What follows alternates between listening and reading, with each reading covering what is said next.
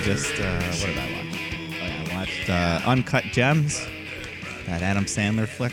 And seen that one? I really liked it, man. Perfect. Kevin Garnett has a huge role in that movie. Kevin Garnett has a huge role in an Adam Sandler film. Can you break this down just for a second? Okay, so it takes place in, I guess, 2012 or so. Okay, so Boston's playing. Kevin Garnett's on the Celtics. He's on the Celtics. They're in the playoffs. Who are they playing? I forget. 2012. They're taking on the Heat in the Eastern Conference the round Final. before that, before they got knocked out. Playing the Pacers. I think that's who it was. The Pacers. So anyways, Kevin Garnett comes into his diamond shop and he sees this fancy looking thing. He's like, I gotta have it, man. He's like, I can't. It's going up for auction. So he lends it to him, and then all this shit happens. He starts going on this hot streak. So then Sandler bets on Kevin Garnett on the game. He's like, I got the inside track. And all this crazy shit happens. Thievery, stealing, diamonds, Kevin Garnett. Who else is in it?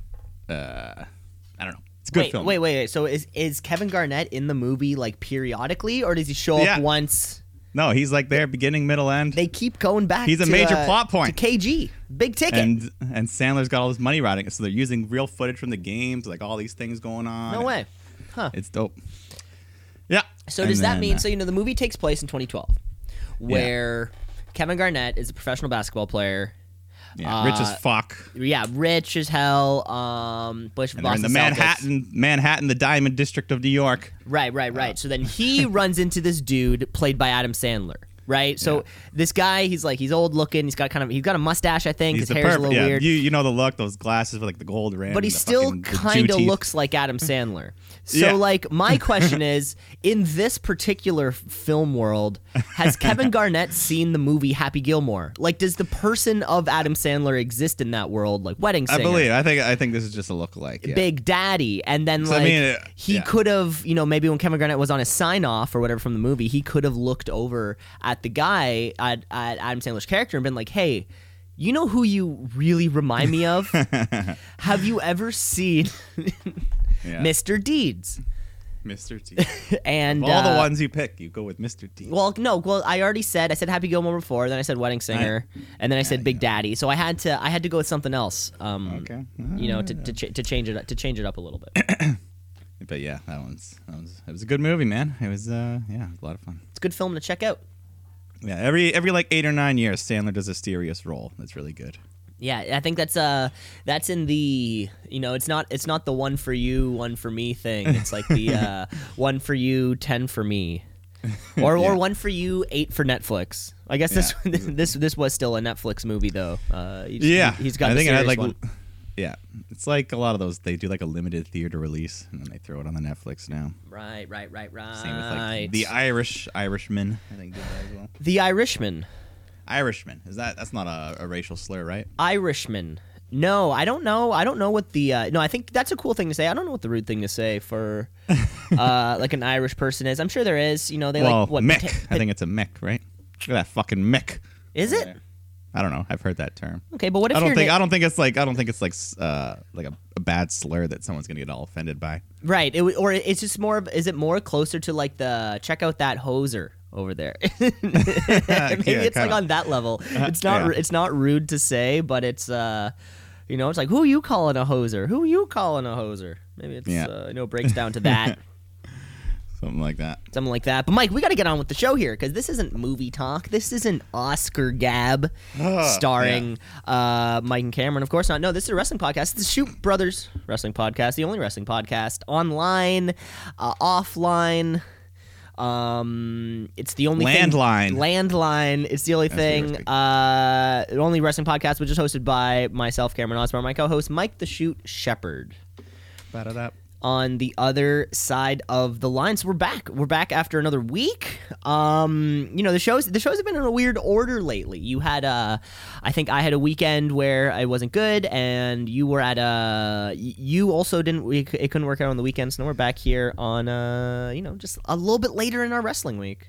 Yes, on a Tuesday though. We're still in before deadline next week. Oh, the deadline. Yeah. Like you know what sucks? Like fuck. It was really just the Friday move to SmackDown. The SmackDown move to Friday, rather. Yeah. If it was still on a Tuesday, you'd have the whole second half of the week to... Because ideally, you could do our show. We could do show Wednesday morning that covers Monday, Tuesday, or and then reviews those sorts of things, and then a show Thursday, which does Wednesday, and then you're kind of in it. Yeah, no, that fucking Friday. I liked it. Tuesdays, there's now that gap. That gap just fucks up everything. It's that Thursday gap. The old Thursday gap. Tuesday gap. Well, God damn it, the world keeps going on. A lot of shit happened this week. Of course, we're on the road to WrestleMania, but let's kick off our show with a classic, a staple, one might say. It is with the tweet of the week. It's the tweet of the week. It's the tweet of the week.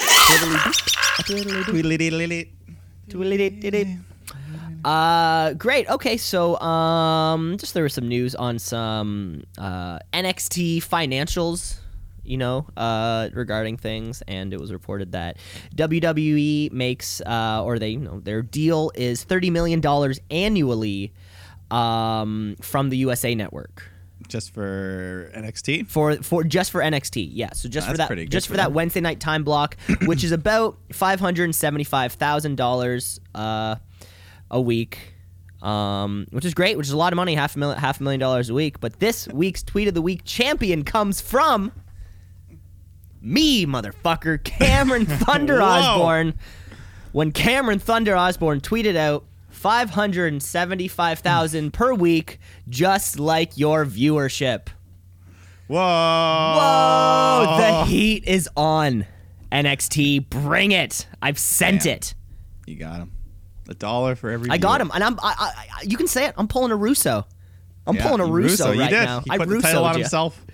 That's okay. I'm putting the title on my lap right now because I got you. I got you. You're allowed. WWE. You're the booker. You're allowed to. If I'm booking the show, bro. Dude, okay, I didn't know that about him. So I'm listening to this. Did you? Okay, I'm listening to the interview with Chris Jericho because I'm like, okay, I know he's a person, and I know, that he booked craziness in WCW, and I know that he has tumultuous relationship with Vince and those sorts of things. Yeah. And just listening to him talk was the funniest thing ever. You didn't know he was like a full-on fucking Brooklyn. I didn't know that he was just like, okay, bro, listen to me now, bro. Yeah, it's like, bro, I'm telling you, I was there, bro. It was so cool. It was so cool. That's part of the lore of Vince Russo. It's just, I loved it. He's a character. He's quite the character. He's funny. And it just seems like a nice guy. I don't know. I don't hate him as much as other people. I didn't work with him. So that's a good point. But I'm sure there are a lot of people who did not work with him who are like, Vince Russo ruined WCW. That's also because I was more team WWF anyway, so I feel like he didn't. I was already. Oh, you had picked your side in the invasion. Yeah, I mean I still followed, but I was like, whatever. They can do whatever they want. I'm having more fun over here. And then they crashed and burned. We can all have more fun wherever we want to be. Yeah. I think that's what we've learned, is that it does not matter where you want to have fun. Well, I mean, some places are more safer than others. It's a good point. Man, can you hear that? We're back to construction over top. Yeah, this time I heard it. Last time I didn't hear anything at all. Yeah, they had moved to the other side of the building last time, but now it appears as though they're back. They weren't like right when I woke up, and now they've sort of in the last hour. So folks at home, of course, if you're hearing a lot of construction. Oh yes, the shoot studio. The shoot studio is being renovated. Soundproofing. We've got high quality microphones. We got all the stuff. We've got a bidet. We got a bidet in the studio. It's not even in the washroom that's beside the studio. It's just a full functioning bidet directly beside where we record podcasts. Yeah. It's a great facility. If anybody else is looking to record podcasts, let us know. Or if you're looking to use a bidet, also let us know. Let us know. Yeah. You want to go around the ring? Around the ring, around the ring, around the ring, around the ring, around the ring, around the ring, around the ring, around the ring. Well, I love going around the ring. I would like to go around the ring. let's hit us with some news, of course. The wrestling world doesn't stop. There's a lot of news from a lot of places. A lot of shoot. A lot of working. A lot of shoot. A lot of shoots. Yes, and one of the great masters of the shoot, one of our very trusted sources, Uncle Dave, Davey Meltzer. He is reporting that Rusev has been taken off of WWE television due to a contract dispute. And unless this contract situation is worked out, it appears that there may not be a resolution to his storyline with Bobby Lashley and Lana. Isn't that just great? Okay, wait. Did you added the resolution with the Bobby Lashley and Lana story, right? I think you added that tagline at the end. No. Oh, Uncle Dave Uncle Dave's worried about that? Well, he's just saying. He's telling it like it is. And the weird part is I think Lana just signed like a 5-year deal or something recently. So that's kind of... This storyline could turn into a shoot. It's happened before. Wrestling couples get broken up due to this kind of shit. And then break up IRL? Oh, no. Yeah. I don't want them to get divorced. Well... I have seen if you go on Rusev's Instagram, like he has also backed away from wrestling, which is weird. Like it has like his real name now, and all of his like things are about things that he's acting in. He's doing a lot of acting around lately. The Marine 6, 7, and 8. Wow, they're filming them all concurrently. They're doing like an Avengers thing, and they're just filming them back to back, back to back to back to really keep the continuity. Who knows? You got to think like, are you not stoked on that story in particular? And that was enough. If that was me, that'd be enough for me to leave. Yeah.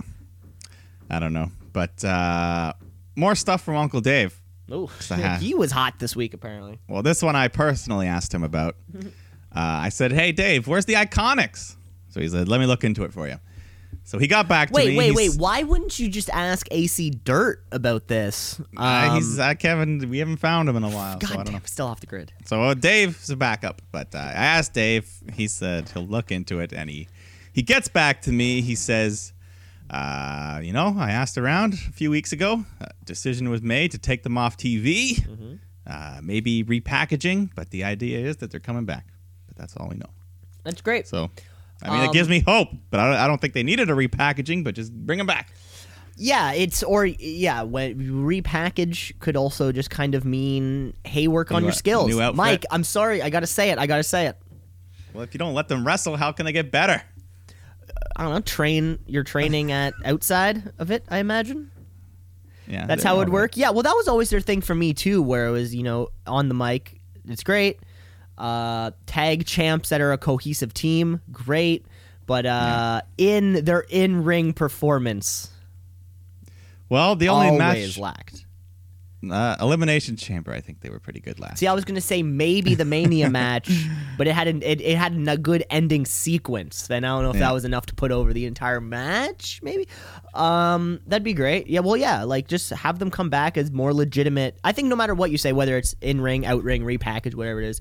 Just have them come back as more legitimate threats to Asuka, who's kicking ass right now, and Kairi Sane. Yeah, I just want him back. I know you do, Mike. I know you do. Yeah. All right. And one last thing. We talked about it last week. Let's talk about the XFL. The XFL is back. Yeah. It was a fantastic weekend of football. Yeah, no, I caught some action on both multiple games there, and no, it was pretty fun. I liked a lot of the stuff they had. The the coaches being mic'd up and all these other things, hearing the plays being called, and I love cool. the point after touchdown. I love that whole thing where like 1 point from the 2-yard line, 2 points from the 5, 3 points from the 10. All that strategies, down late in the game, you can have like a 10-point swing or a 9-point swing on a touchdown. You could. Yeah. I also like the kickoffs. It's something new. But what I was most surprised about is that it looked like fine. It looked good. It didn't look low budget. Didn't look sloppy. Sloppy. It didn't look like there were a lot of holes. Nobody thought things through. It kind of just looked like a CFL broadcast. Yeah, to me, it seems like it could be the MLS of football. Well, no, but that's what the CFL is supposed to be. Well, I think this could be taken more seriously. I think this could be bigger than the CFL. Just because of the whole Canadian stigma, people in America. Just because of America? Yeah, I get it. Yeah. I get it. There's more people. There's more people there watching it. Yeah. But yeah, it really just felt kind of the same. Yeah. And I mean, like, they already have all these MLS stadiums built, so there's your venues. And now, wait, what was your team? Did you win this weekend? Who were you cheering for? I lost. They were up. The Seattle Dragons. We were You're doing also good a Dragons fan. See, you're hopping on the bandwagon of the cool name. No, I just Seattle. You know how many people I've asked and they've said, "Oh, Seattle Dragons." Yeah, that's my. Yeah. Well, I have a different reason. Okay. Daniel Bryan. Okay. Daniel Bryan. Daniel. Oh, he's a Seattle Dragons fan. Well, he's a Seattle Seahawks fan, so by association. So he's now from Washington. By association, he has to like the team because he's from there. Yeah. Yeah, a couple of the all plays. I like how every single play is reviewed as it happens. So no controversies, no bullshit. No controversies. I saw that getting get the call right. I saw that getting a lot of hype on the internet because buddies like using an Xbox controller to review the footage, which is like you can do that with any computer, and they've been doing that in replay for years. You can control cameras with PS4 controllers. It really doesn't matter, but like it got a lot of, I guess not many people knew that, so when they saw that, they were like, "Yo, this is sick. This is legit." Yeah, I mean, it was fun. It was interesting, so we'll see. Are you gonna watch next week? I mean, I'm not gonna be watching every single minute of the games, but I'm gonna be following the. Rooting for the Dragons. Dragons. Go Dragons. And either way, I mean, once the championship game rolls around, I'm sure I'll watch that just to see. Yeah, definitely. Well, you know, it's only a month and a half away. Yeah. I like all those little tiny, like even like there's like the kickoff. If you don't reach the 20-yard line, it automatically goes to your 45 and little rules like that. Mm-hmm. It's like CFL meets slam ball. That's what we always wanted. We want football, but we want it to be more kind of like slam ball. Yeah. In the sense that the rules are kind of different, but not really.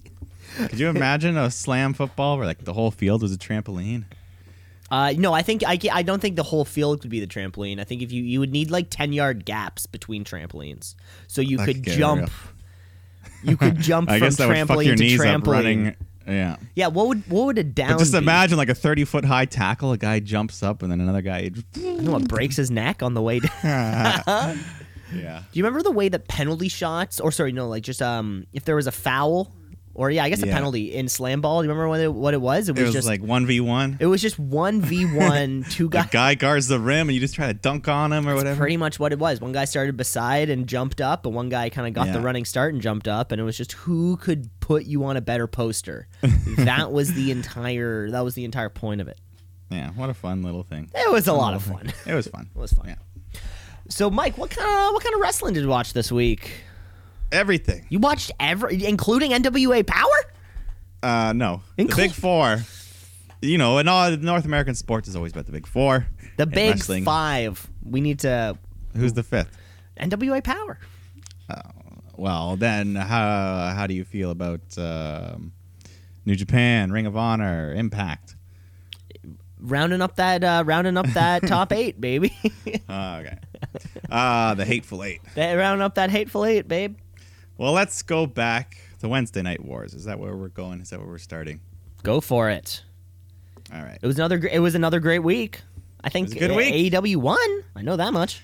Yeah. Well, they're undefeated in 2020. I'm pretty sure. So baby, the hot streak's going. Baby.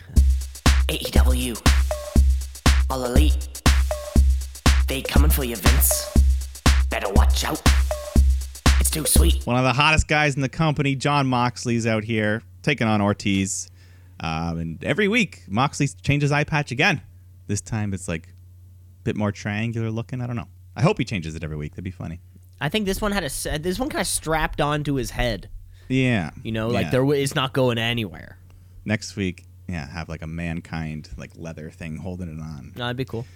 But this was they mentioned the first singles match for Ortiz since 2016, and Santana was just there on the outside being a thug. It's a long time. Jeez. But anyways, eventually Moxley beats him. He hits that. I'm gonna call it the dirty deeds because he didn't elevate him all the way. Gets the win. Then he pulls out the key to his Ford GT and he threatens to stab Santana in the eye. And then he does. An eye for an eye, he says, as the camera caught it on his face. Yeah, vicious. Caught it. Camera caught it. Yeah. Oh, good segment. So, I think they go backstage later on. He's all bleeding from the eye. He's all pissed off, and Jericho's like, "How could you stab someone in the eye?" Yeah, that was a great line. Jericho said it like 2 or 3 times to really push it, really sell that. Like, what kind of person would stab a person in the eye? That's a terrible thing to do. And that person is a shitty person.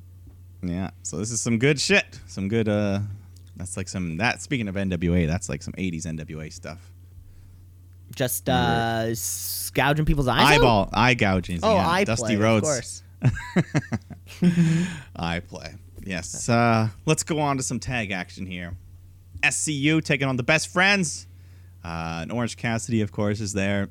He's got some merch now. He was interacting with some fans, and they had a foam half thumbs up thing. Did you see that? A half foam finger? No, I didn't see that. Yeah, like the thumbs up foam hand for Orange. Gotta get me one of those. It was great. Yeah, he took it and he put it on his hand and just posed there for a second. Kind of stood. So that was awesome. And then at one point, everyone's taken all out. Everyone's on the floor. So Orange Cassidy just goes and lays down next to them. Everyone loves this guy. Yeah, that was a fun spot. That was a fun spot. Yeah, these matches are being built around Orange Cassidy now. Yeah, there was that fun spot, eventually, and then he has the fun spot at the end of the match too. Also, yes. After the match is over. Yes.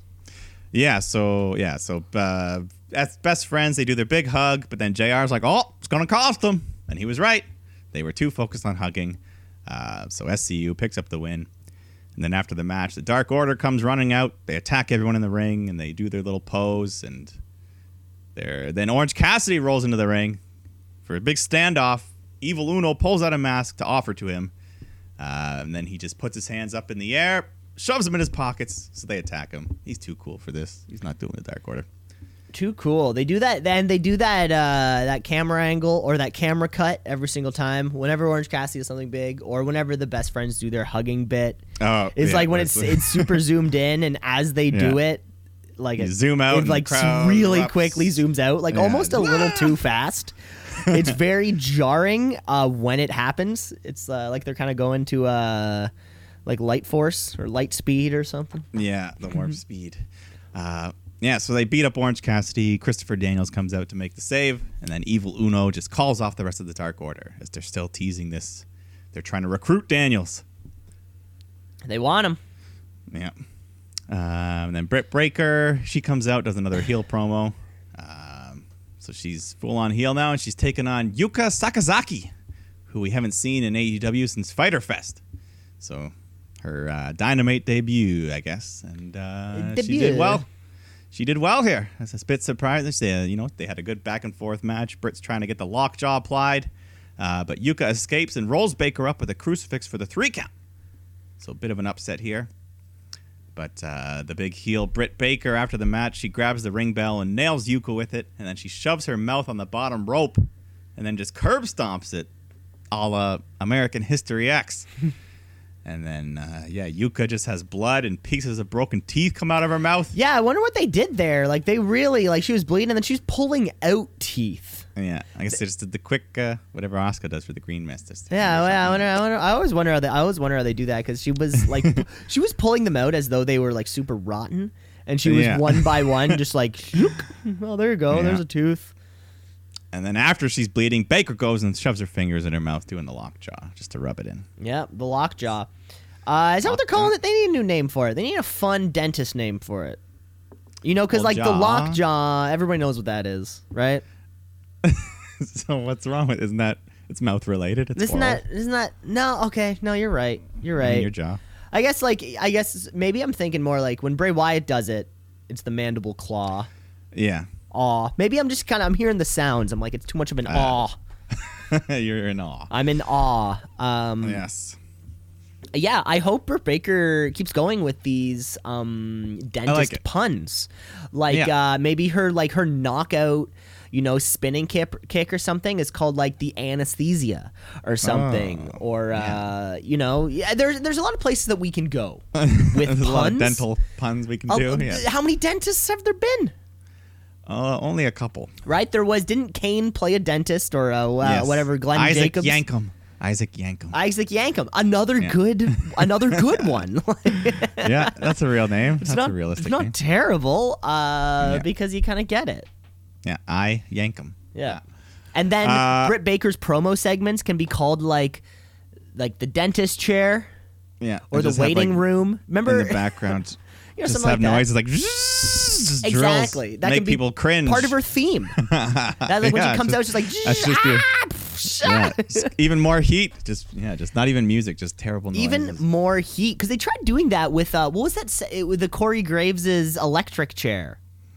Oh yeah, remember that lasted for a week. It literally lasted. It literally lasted for 1 week. That's not what I'm saying. But they had the. What a reference! Look, deep pull. I know, deep pull from 2 years ago. But they had, at least they had the electric chair. Like they kind of went all out for the chair. Yeah, it was totally not worth it, and they had no reason to abandon it. Yeah. Well, didn't someone throw the chair?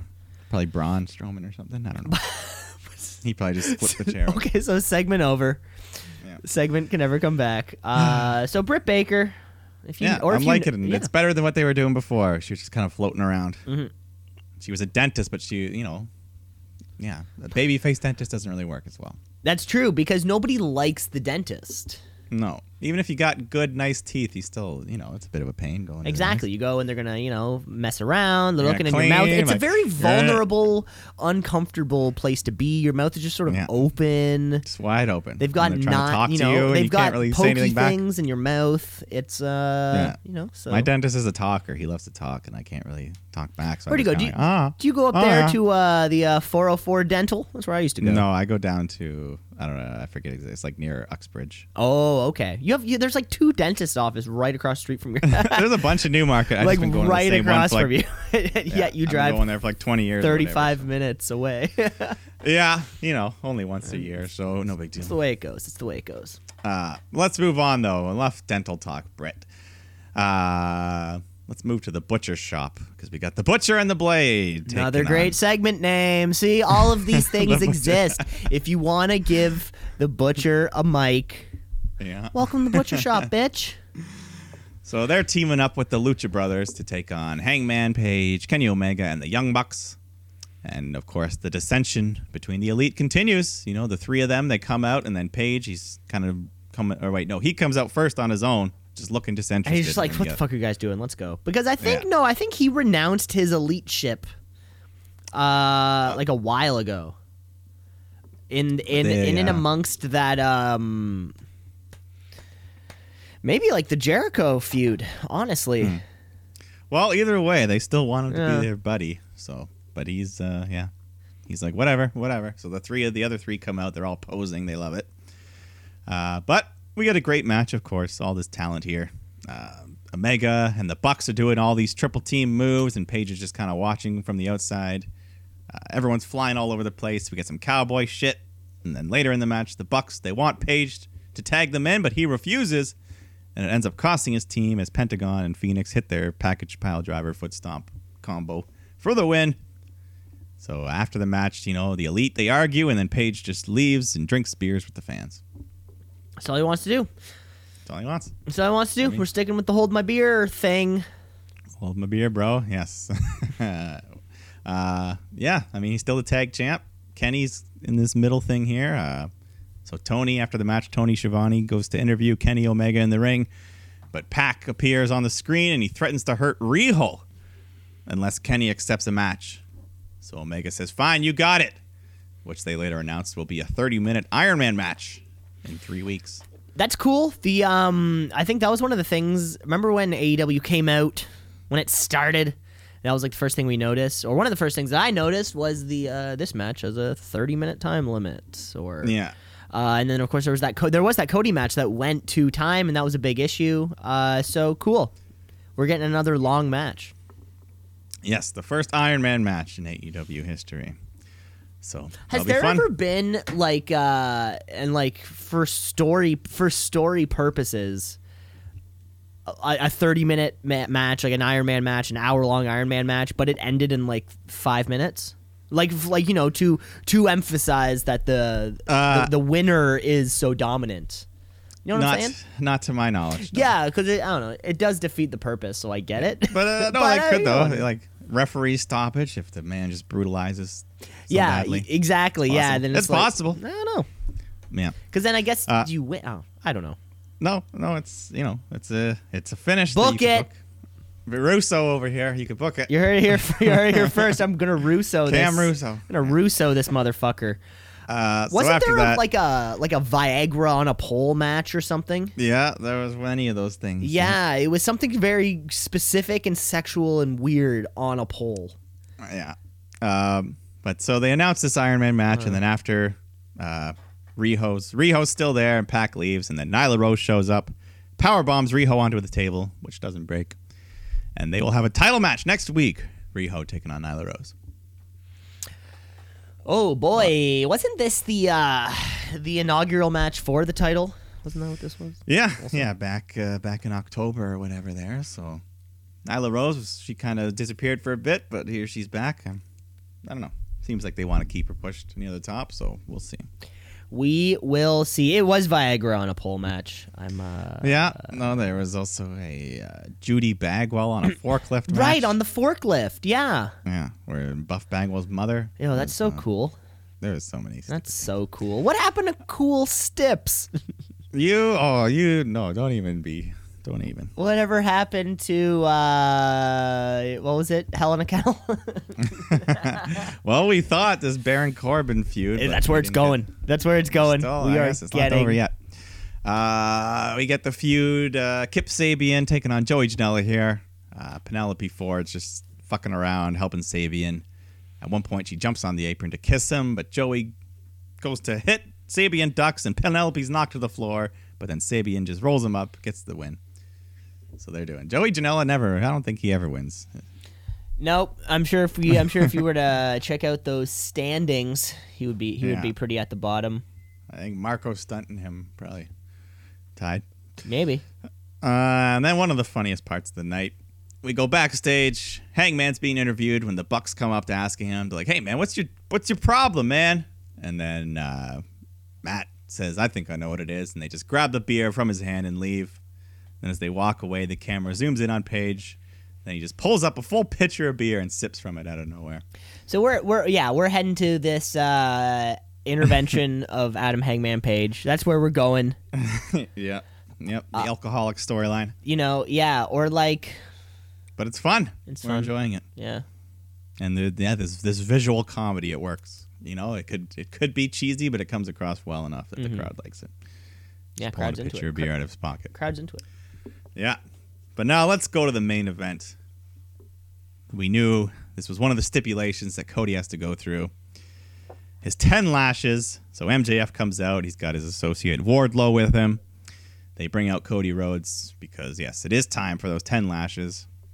So Cody removes his shirt, and MJF makes Cody remove his belt as well so he can use it to strike. So as soon as he said that, so there's this odd psychosexual thing going on between MJF and Cody where MJF wants to dom over Cody. He wants Cody to sub to him. I think using Cody's own belt is really that dom person coming out. I think. Sure. This is how I'm perceiving. I was watching this. I was watching this happen. You can take it. I mean, he puts on it's doms and blades. subs. We all know what's going on here. We're all adults. Butcher in the Blade. He borrows the guy's mask when he does this. See, exactly. It's a little weird. Yeah. So they did. This was awesome. I love the way they drew this out. He hits it with his first lash. He's taking his sweet time in between, and you can instantly see these welts. He wasn't fucking around on this thing. And then a bunch of the heels, they come out to watch on the stage. We get some more lashes. You can hear this thing whipping. Arn Anderson comes out to coach Cody to get him through it. We're up to 5 lashes now, and then You know, Cody, you can see the pain it's going through. So his brother Dustin comes out to give him his support. And he's like, I'll do it. I'll take the rest. Give me the next 5. MJF says, nope, not the rules. So he gets up. We get 2 more lashes. We're up to 7 now. The Bucks come out. His back is red and raw. I like the way the crowd is like slowly rallying around the ring, building up. Cody, though, he's not quitting. We get up to 8. And then Wardlow, he wants a turn. He wants a shot. So MJF gives him the belt, and he fucking nails him. Big ass smack on the back. So now Cody, he's down. He's crawling on his hands and knees in pain, but he's still got 1 left to go. Crowd's chanting for Cody. He's fucking passing out face down when Brandy comes out. Straight up Brandy. There's no more Nightmare Collective Brandy. We dropped that, eh? AEW's, we'll get to that. AEW's first dropped storyline. Wow. Yeah, so she's out here. She's got tears in her eyes. She's like, come on, 1 more. We can do this.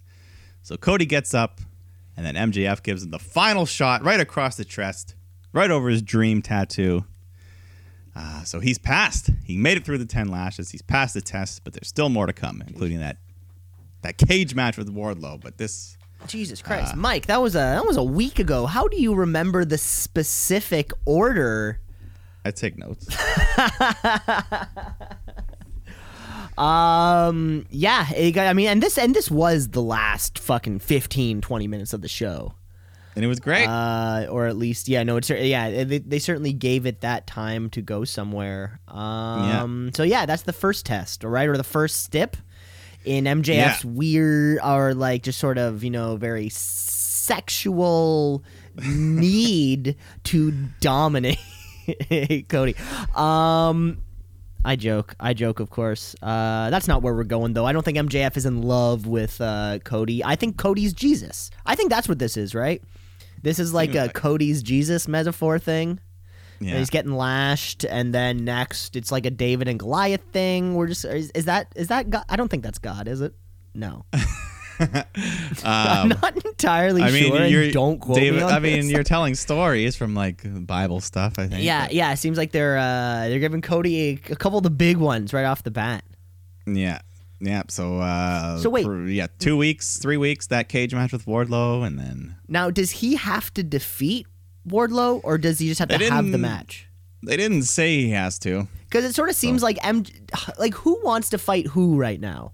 Because Cody wants to fight MJF because he's like, you've been fucking with me. But does MJF want to fight Cody? He doesn't want to. I think that's why he's putting all these obstacles in his way. Okay. The dominating. Yeah. Okay. So after all, and then this is a weird story. Yeah, and then at the very end, when Cody's all beat up, MJF kicks him in the balls and runs off. So it was just, and then there was one point at the very end. It looked like a fan tried to attack MJF, and then MJF just thwarted him off. But and then someone pointed out that it was a plant, so it wasn't a real. Yeah, I think they've been doing a few plants with this MJF stuff. Just like the guy that threw the beer, and the guy who threw the beer. I like it though. That's fine. It's fine. Good presentation. And because I think I noticed that they had a couple. I think they had a couple on SmackDown this week, or maybe it was Raw. I don't remember. Yeah, sometimes they do. Yeah. Just makes it makes you feel good for the people. You never know, because you don't know while it's happening. So your pop reaction is always going to be kind of cool. Yeah. And then stuff that kind of happened outside of Dynamite and things like that was just Brandy doing these like therapy session videos with herself, and it's just kind of basically their way of ending the Nightmare Collective for now, at least. Like at the end, she took her outfit and burned it, and like is she like on Instagram or on YouTube or whatever? Yeah, various places like that. I just saw. You know what? I didn't see that, but that's I wish that's great. Yeah. And then, last week I told you when they wrote off Awesome Kong, they attacked her and stuff. So it does kind of seem like they're disbanding for now, quietly. Quietly but legitimately. Yeah. AEW puts out so much content that's outside of their Wednesday night 2-hour chunk. It's kind of like, hey, it can still live within that world if it's like, what happened Nightmare Collective? Oh, well, Brandy went to therapy and they showed it, and here's the proof of it happening. Not just... Remember somebody said in a promo that Brandy went to therapy, and he was like, here it is, it's happening, which is fine. It wasn't working. No, so It wasn't. yeah, we'll see where it goes. Speaking of writing off, no, I can't say that quite yet. Okay. Well, then, should we just move on to NXT? NXT, what does it mean? I don't know, but it's some good wrestling. So NXT, watch and see. Let a tap out, a count out, 1, 2, 3. So the Broserweights, the new Dusty Cup champions, they come out. They got this golf cart. Matt Riddle's is loving it. He's driving, and Mauro Ranallo just makes more weed references, like, should he be driving? Or things like that. So the Broserweight mobile, they're fresh off. Oh, yeah, Mauro Ranallo. He's like, fresh off the Super Bowl. Riddle knows a thing or two about bowls, blah, blah, blah. I love those weed. So anyways, they cut a promo about their tag title shot coming up. Fish and O'Reilly come out. They say, screw Portland, let's do this right now. But Roddy Strong stops them. And then Bobby Fish says, yeah, we got bigger fish to fry. So Matt Riddle says, ha! Bobby Fish just said fish. Riddle me this. How much fish could Bobby Fish fry if Bobby Fish could fry fish? See, I fucked that up. how many fish could Bobby Fish fry if a Bobby Fuck. See? That's no one's How stuff. much fish could Bobby Fish fry if Bobby Fish could fry fish? Yeah, that was pretty good. Fish?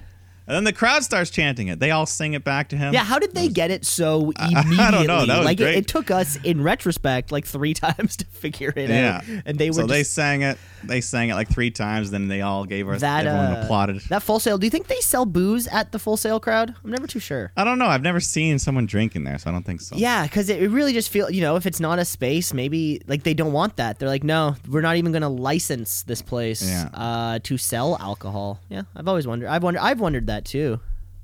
Yeah, okay. So that was fun, though. Everyone chanted. Everyone said, bro. And then at the end, he said, we're going to smoke the Undisputed Era.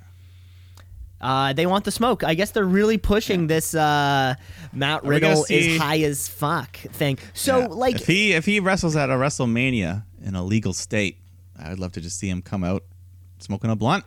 They're in an open-air arena. That'd be great. Well, so my next question was... It's pay-per-view. They can do whatever they want. My next question was, so like if NXT is rated PG, let's say, right? Or,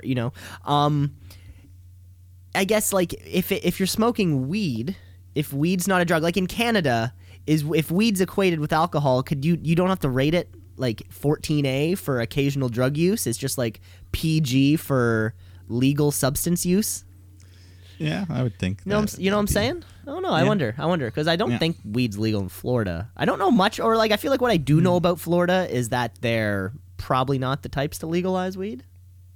No, but they're crazy in many other ways. All right, let's go on here. Let me see. Yeah, I'll skip a couple of these little things. They're not as important. But backstage, Undisputed Era are looking for Ciampa. They press Kushida, so they just kind of beat him up, and it's kind of just happens throughout the night. They're just looking around the arena for Ciampa, and they can't find him. And then, eventually they're looking around, and then Ciampa just kind of pops out from the back of a truck, starts taking out Undisputed Era one by one. And then he chases Adam Cole back into the arena, into the ring, until the rest of Undisputed Era catches up. And then Pete Dunne, Matt Riddle come out. There's a big brawl. I thought that leads to the main event later on. Of course, then we see this black vehicle arrive, and then Charlotte Flair gets out. She's in the building. Yeah, so this was the big angle, at least for me this week, because it was coming off of Charlotte, my queen's main event. Your queen, yeah. Main event of Raw last week. Is Charlotte going to answer the call and challenge Rhea Ripley for this NXT Women's Championship? Let's find out. Yeah, so Bianca Belair, though, she comes out first. She cuts a promo because she's got a title match in Portland. And she says, Rhea, you must have forgot because you went to Raw and got all up in Charlotte's business, but I don't care about no queen. Now, I think somebody writing for NXT, whoever you are, we thank you for listening to the Shoot Brothers Wrestling podcast.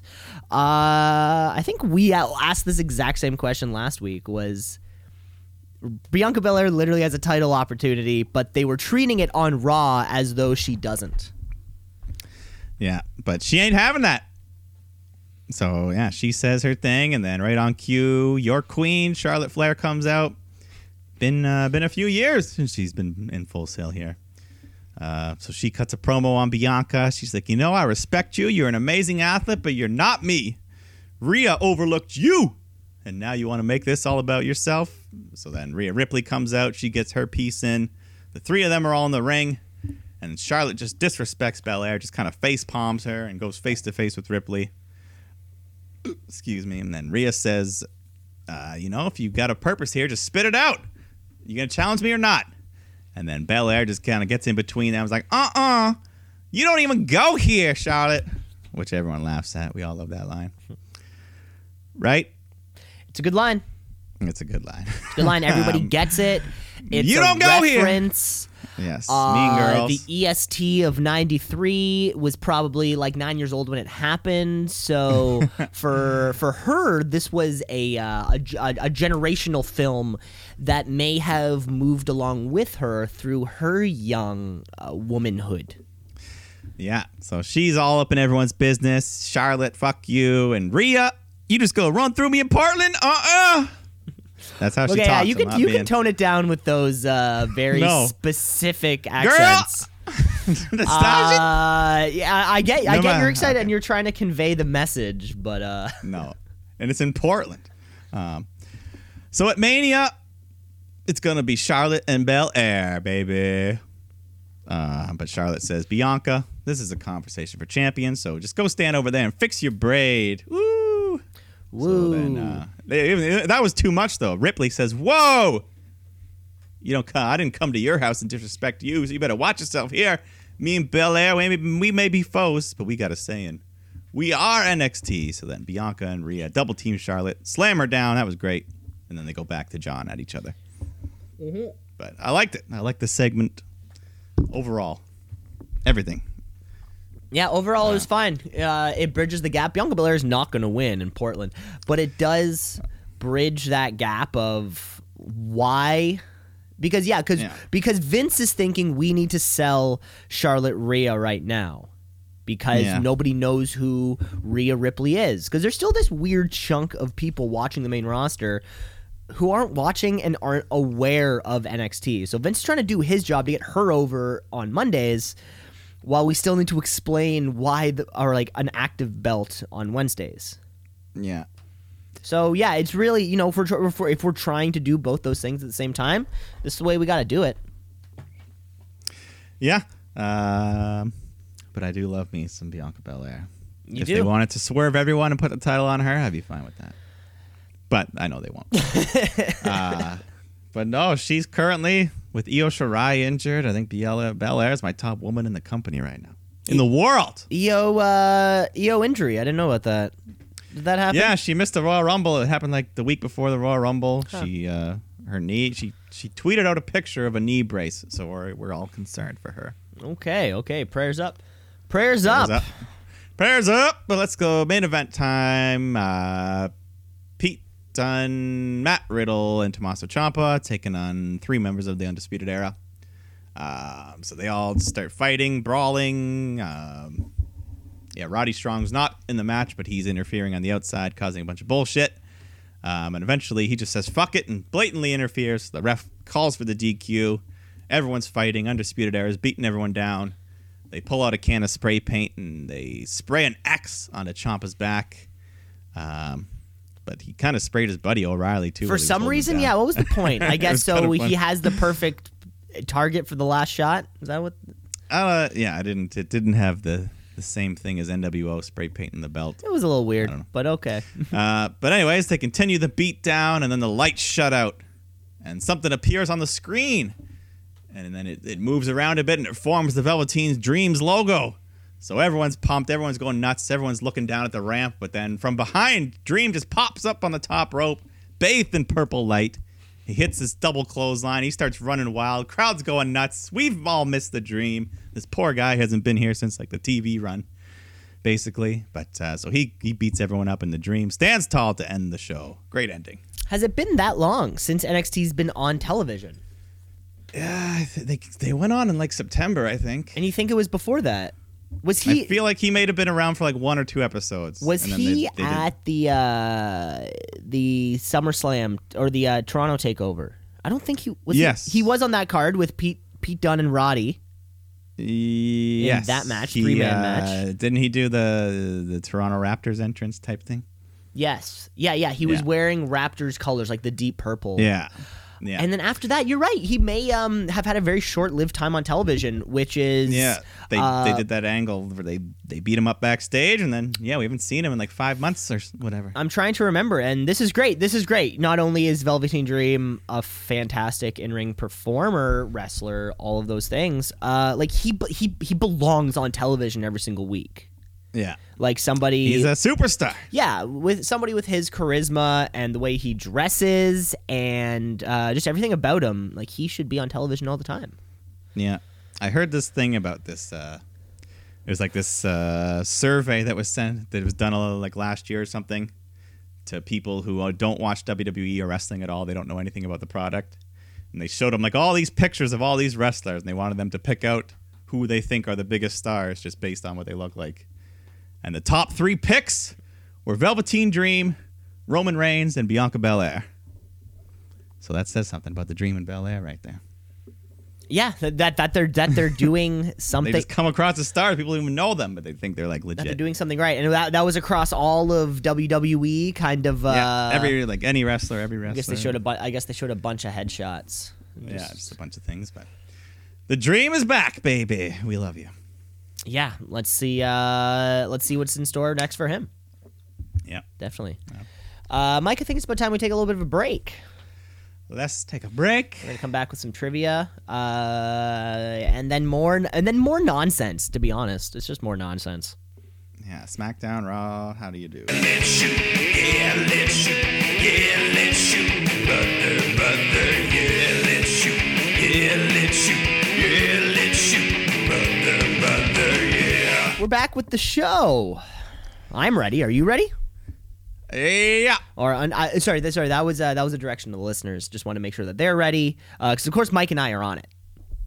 Oh, okay. All the time. We're always on it. We're back with the second half of the show. Of course, the show keeps rolling on, but we have to kick off the second half of the show. And what better way to kick off the second half of the show than with a little bit of trivia? Trivia. Woo! Trivia. I've got 4 questions for you this week, Michael. I will give you 4 as well. Oh, no. Okay, how about you start it off? Okay. Well, this week I didn't go super creative. But it is a game we have played before, and we will play again. We are going to bring back the spelling bee. Humdingers. Just wait for those humdingers to come back. Humdinger. I never know when they're going to come back. It will come back. But not today. We're doing a spelling bee. Okay. Spelling bee. So, yes, hopefully Spelling get your bee. pencils ready. We're going to start. Wait, you're not allowed to write things down in a spelling bee. No, I know. Oh, okay. I was about to say if I'm allowed to write this down. No. Anyways, your first name for me, please. Drew McIntyre. Drew. Yeah. This is a last name one where it's like Mac, but maybe it sounds like MC. Okay, so DREW, and then there's an I and a Y somewhere at the end there. I'm gonna say M. So I'm gonna say uppercase M, lowercase. Yeah, I don't care about the uppercase. Okay. M. I appreciate that you were gonna do that. Okay, so Drew, DREW, McIntyre, MCINTYRE.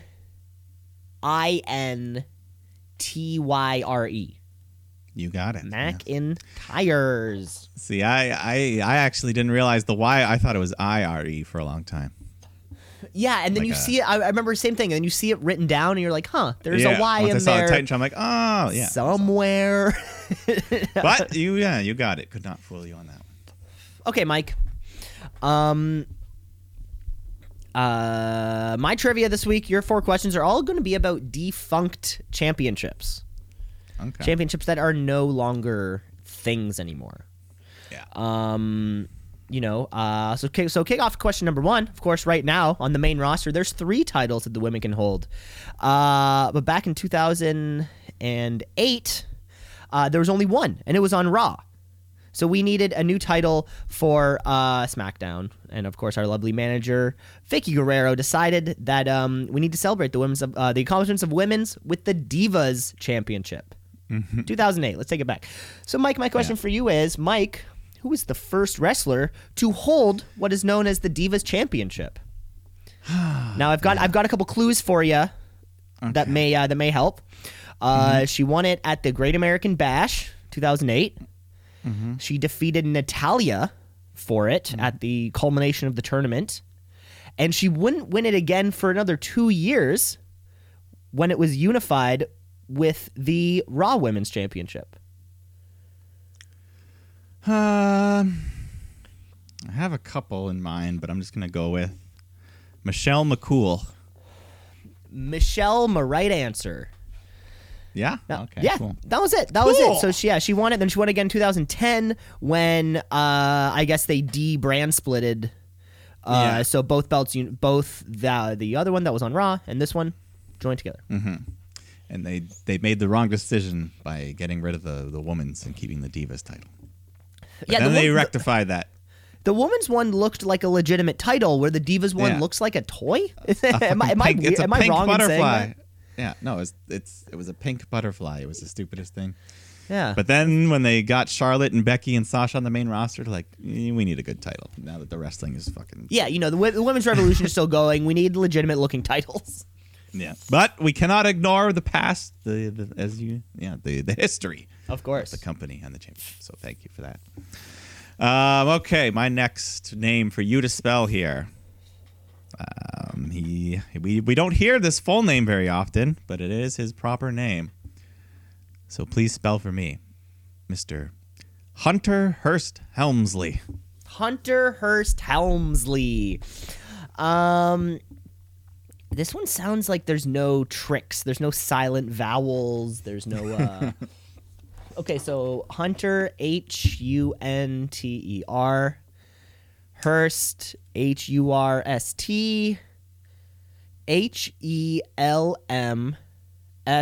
Helmsley. You got the first and the last correct. No, but what did I get wrong? Hearst is Hearst. Hearst. God damn it! Yes. It did have a trick in there. But to be fair, you've probably never seen it spelled like back in the mid '90s when you came down to the ring, you'd see it spelled on the graphic, but you never would have seen that. It's just Triple H now. So. Yeah, when I think of seeing his name written, I just see it. I think of it being written beside the photo of him breaking that dude's neck. Remember that one? Oh, when yeah. He's going for the pedigree, up. but the guy thought he was going for something else, and then just like the way that was bad. And then you'll see that's what you see. Hunter Hearst Helmsley written down. There you go. And do you think that match is available on the network? Yeah, I think so. You think so? I get it. I don't think the man actually died or anything. No. Okay, we're all good. Yeah, I mean anything that was taped that it should be on the network. So it's a good point. Yeah. Shout out to Chris Benoit. Question number 2, Mike. We're talking about defunct championships here. The European Championship was won the inaugural win on February 26th of 1997 on an episode of Monday Night Raw from Berlin, Germany. Yeah. Mike, who was the first ever champion of that belt? British Bulldog, Davey Boy Smith. Davey Boy Smith, the British Bulldog. Defeated Owen Hart in a 5-star classic. 5-star? I'd give it 5 stars. And is it an official 5-star? I'm pretty loose with my 5 stars. Sometimes. Yeah, but you don't go above 5. What's the point? No, that's the thing. What's the point of a star rating if you're not going to have a max and then arbitrarily create like a what's better? What's the point max? of a scale? Because that's how good. So here's my thing. There's not all 5-star matches are created equal. That's a good point. That's a good point. You know, an Escalada de la Muerte and this Davey Boy Smith Owen Hart match are 2 completely different things. Yes, in more ways than one. Yeah. All right.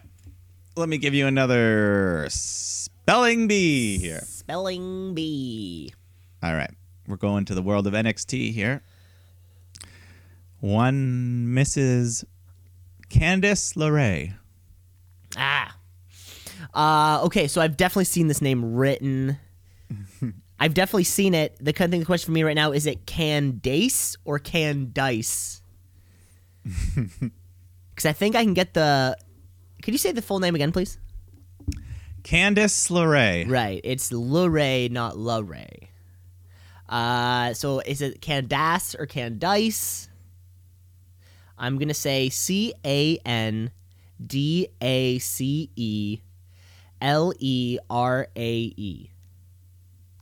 It was Candice. Damn it! LeRae. I knew. Oh my god, this is two of them here that get me on little spelling flippers.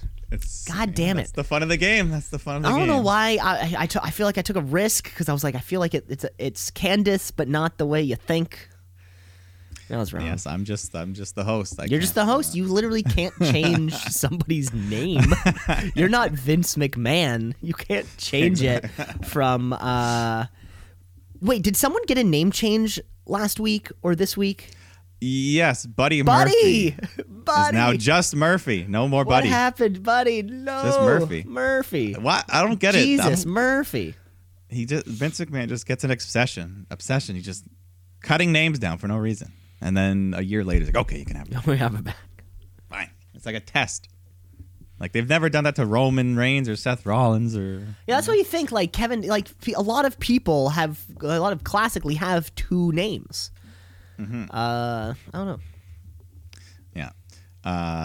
Okay, your turn. My turn. Question number 3, Mike. You know, we were just talking about the European Championship, and it was always circling around the same championship scene as the IC title back in the day. Like just a notch below. Just a notch below. But plenty of good names. Plenty of good names. And you know what? This title was often held by the same person. These 2 titles, when they would be kind of secretly dubbed the Euro-Continental Champion. Yeah. So it happened 4 times. That happened to just 4 different people. Yeah. My question for you, Mike: who are the 4 Euro-Continental champions? All right, we got Kurt Angle, D'Lo Brown, Jeff Jarrett, and there's one more. So I got You've got 3. Yeah, D'Lo, Kurt, Jeff. One more Euro-Continental. I feel like, I don't know. I'm just gonna throw out Mark Henry. Mark Henry? You know, I'm sure that's a good guess. You're wrong on that guess. Yeah. The answer's Rob Van Dam. Was that the retirement one? That is correct. So I guess it was that's like why. See, he was like for like a second. He the was very final. You know what? I mean, if you want to call a technicality, we can call it technicality. No. But you know, this is an unofficial title that exists anyways. Yeah. He won it in the unification process. But yeah, you went up. I've never heard of D'Lo Brown before. I had to look that guy up. Well, he had the unfortunate. He accidentally paralyzed a man in the ring, and it kind of derailed his career a little bit. Oh, I didn't know about that. Yeah. Eek. There's a wrestler named Draws, and like he went for a running power bomb and kind of slipped, landed on his head, and it's basically the only footage, along with the Owen Hart fall, that WWF has never aired from a match that was taped or whatever. Oh, really? So it happened. Luckily enough, it was on a SmackDown taping before SmackDown was live, so it didn't. The footage never made it, but obviously the people in the arena all saw it. Oh, okay. And then he was paraplegic, quadriplegic after that. What? Yeah, it was fucked. It was a terrible bump, and it kind of fucked with D'Lo Brown, I guess, a bit in his head and everything, and and it was never quite the same. And Wow. So, but did this happen and then they wrote him off immediately? well, it's not like they were punishing D'Lo. I think it was just like, yeah, his career just kind of fucked with him, I guess. Oh, okay. Yeah. Okay. But Interesting. he was a pretty good wrestler. I like D'Lo. He was solid. You know, putting 2 titles on a guy means they obviously liked him. So, Yeah. Clearly. anyways, all right, my final for you. Okay, so sticking in the world of NXT here, I would like for you to spell Isaiah Swerve Scott. Swerve Scott. Isaiah. How do you spell that? That's what's going to give me. I think it's, that's where the whole thing is. yeah, no. I think I can get the other ones. ISIAHSWERVESCOTT. Isaiah Swerve Scott. Very close. The Isaiah What? is tough. Yeah, it's ISAI. God damn it! Yeah, God I know. damn it! It's I tough. missed that It's one. tough. That one I put I could for the see end. it in my head. I could see it in my head. Isaiah. Yeah. That's where the A sound comes from. Yeah, that one I ranked as the hardest, so I put it. God damn it! But always Damn fun. it. Always fun. Always fun. Yeah, always another round of trivia. Spelling bees. Okay, Mike, I do have one more question for you before we can wrap up this week's trivia. Yes. You know, of course, yeah, we said before, 3 women's titles currently. Women have always been a staple in the WWE, but there were actually 2 separate occasions where, for an extended period of time, there was no women's championship. The first one happened between 1990 and 1993, and the second one happened again, 95 to 98. So, according to WWE, or like officially, there's no reason that the 1990 to 93 stretch there was no title. It was stripped of somebody when they were hurt, and then it was never put back on anybody for 3 years later. Mm-hmm. But there is a reason as to why it did not exist between 1995 and 1998. Mike, my question for you is, where the fuck did it go? I believe it was thrown in the garbage can by Medusa. Ooh, you know what? You were almost going to get 2 points on a 1-point answer, but you did get 1 point. It was thrown in a trash can. Trash can. When Alundra Blaze left the Alundra WWF Blaze. as Sorry. women's champion to join the WCW, where she Medusa showed is up on Alundra Blaze. Oh, okay, same person. Same person, different names, different gimmick. Nice. I used her. So same person. That's a twofer. That's a 2-for-1 right there. Yeah.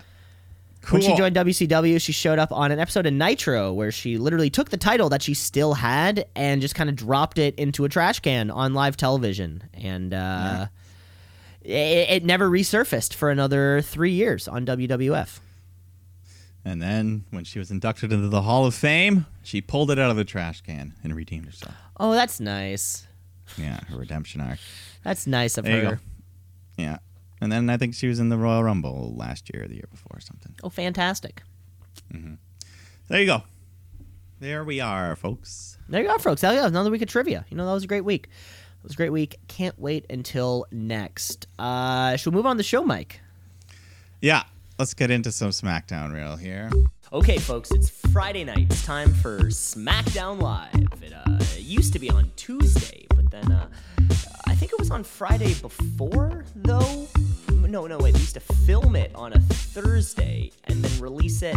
It's just SmackDown Live. The Blue brand, because of course, as we know, there's probably a pay-per-view next week, so we gotta get ready. We gotta get ready for it. They're going to Saudi. We're going to Saudi, baby, where the weather's nice and everyone is totally cool and chill.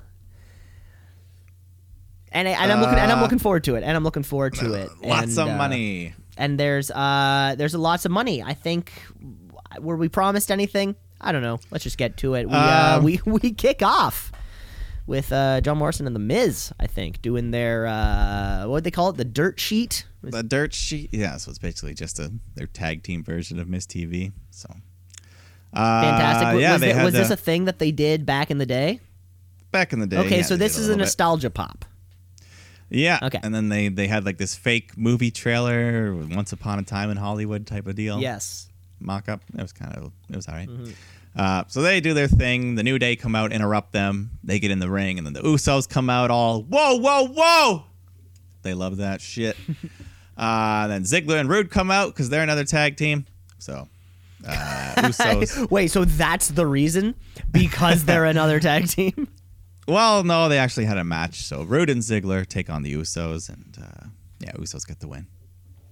That's all I. Yeah, it was bland. Of course, Roman and Baron isn't stopping anytime soon. The Roman and Baron bandwagon to WrestleMania is going strong. So these guys are on the peripheral edge of that. Yeah. So they play a video from last week of Corbin getting the sloppy dog food poured all over him, and they cut to a live feed of Corbin freaking out in the production truck for the guy played the clip, so he grabs him and throws him down the flight of stairs. Congratulations. Which is crazy. Okay, so I saw this stat by a person. They were saying on his cage side seats or whatever. So out of Baron Corbin's last 41 matches, 39 of them have involved Roman Reigns. Whether it is a one-on-one or this peripheral thing also with Sheamus and Cesaro, why not Sheamus? Why am I looking at? You know who I'm talking about here. Yeah. Bobby Roode and Dolph Ziggler. That's who I'm talking about here. Yeah. I think at least that side of this has to be done now, right? Or at least the Usos, Ziggler Roode thing, because the Usos need to get back into being legitimate tag threats. They should be on that same level as John Morrison, The Miz, New Day. Yeah, I mean, now that's this was a clean. We say it every fucking couple months. We say let's fucking elevate this tag division. It was a clean win too. So yeah, I don't know. Let's do something with these. Well, yeah, because I think the match that we actually end up getting is Elias Corbin, Cesaro. Yeah, wasn't Elias, Corbin there in some capacity? Well, so I think after. So Elias beats Cesaro with his beautiful Macho Man elbow drop. Yeah, so it seems like this is his new finisher. Yeah, I think it's great. One of the best looking elbow drops. He had that other one, the drift away that just kind of looks like a crossroads. I think it was kind of very similar to Nikki Cross's thing as well, her swinging neck breaker or whatever. Yeah, just kind of something like that. So they switched it up. Elias had one great line here where... okay, let this it was we're getting a little face Elias right now. He's getting a cute little face push. When Cesaro comes up and interrupts him, Elias just says something about have you never seen me before? Every time I get interrupted, something bad happens. Oh yeah. Which is I don't know, not the dumbest thing a face could say. Yeah. But then, Baron Corbin does come out and starts bitching about something. And classic Baron Corbin. Says Roman should have lost last week like your San Fran 49ers lost to my Chiefs. So big boos there in the heart. So he wants one more match with Reigns, and then he goes up to a fan and pours a drink on their head.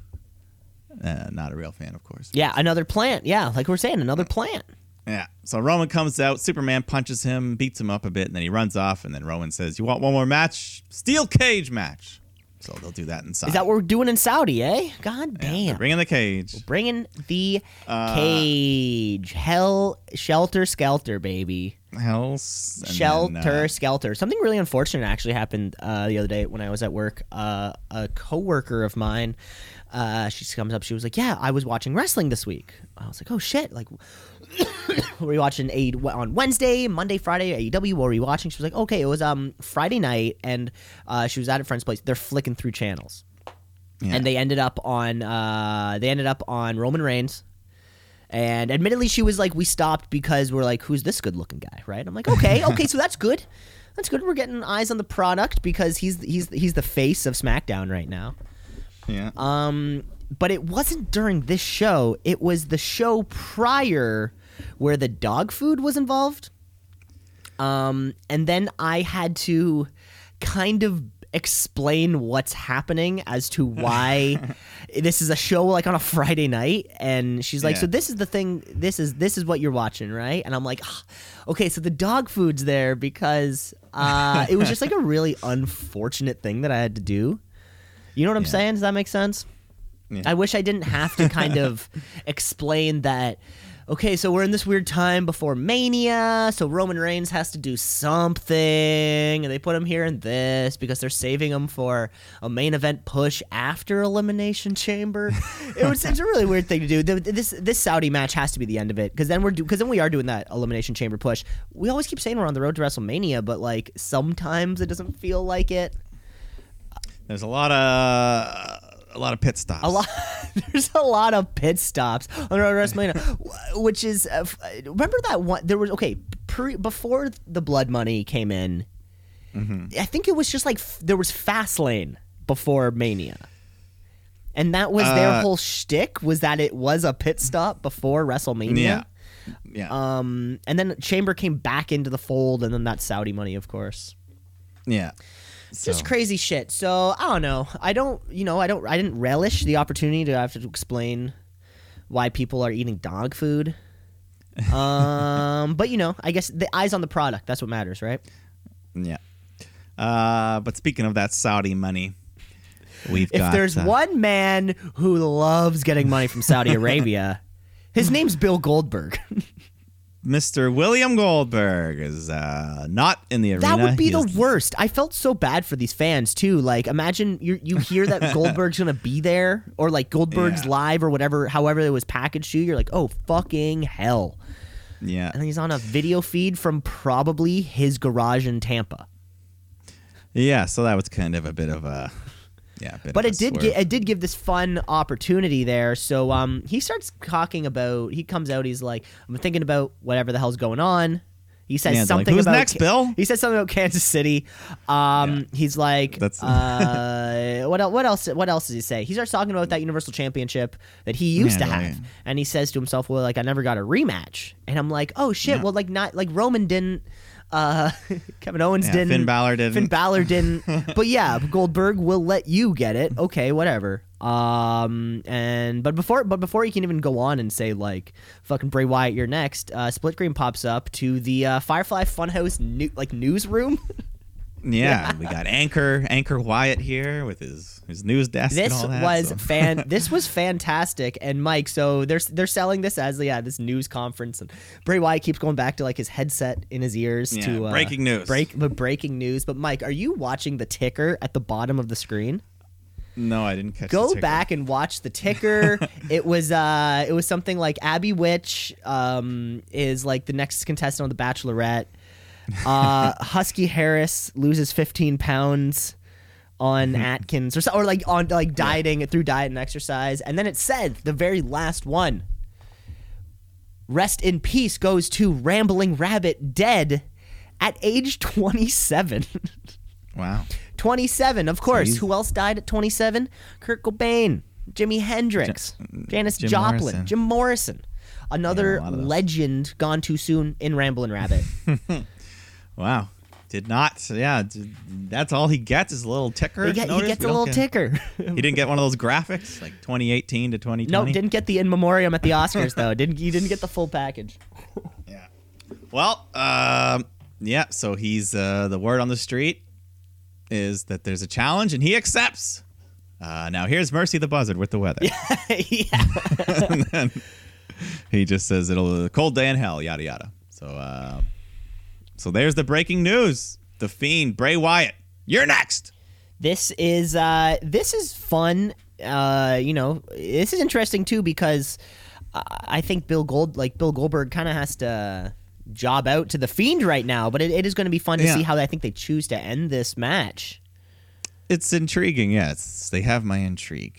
And just good on everyone making money. Can we just pull that up again? I think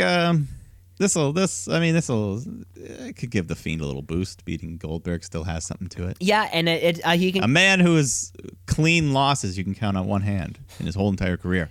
That's a good point. Oh yeah, well this isn't going to be clean then. That's what that means. No, it could be. It could be clean, and it would just kind of add to his wall of legends he's fucked up. Yeah. You know, that kind of like Kane and Pictures. Jerry Lawler's there. All those other people are there. Yeah. Then we go backstage. Daniel Bryan's chilling in the locker room. And then Heath Slater, he approaches and he's like, hey, man, you got this Goldberg Fiend stuff. I saw that strap match. I'm worried about you, Bryan. But Bryan doesn't care. He challenges into a match. So Daniel Bryan taking on Heath Slater, and Bryan's just angry, aggressive out of the gate. He hits the running knee, grabs his arms, hits those curb stomp things. Then he puts on the label lock, and Heath can't even tap out. He's out. So Bryan wins by TKO. Wow. And yeah, Michael Cole notes that the Fiend changes people. Look how violent Bryan's being. That was it. You know what? And I often, you know how much I agree with what Michael Cole always says, especially regarding what time it is and whose yard it is.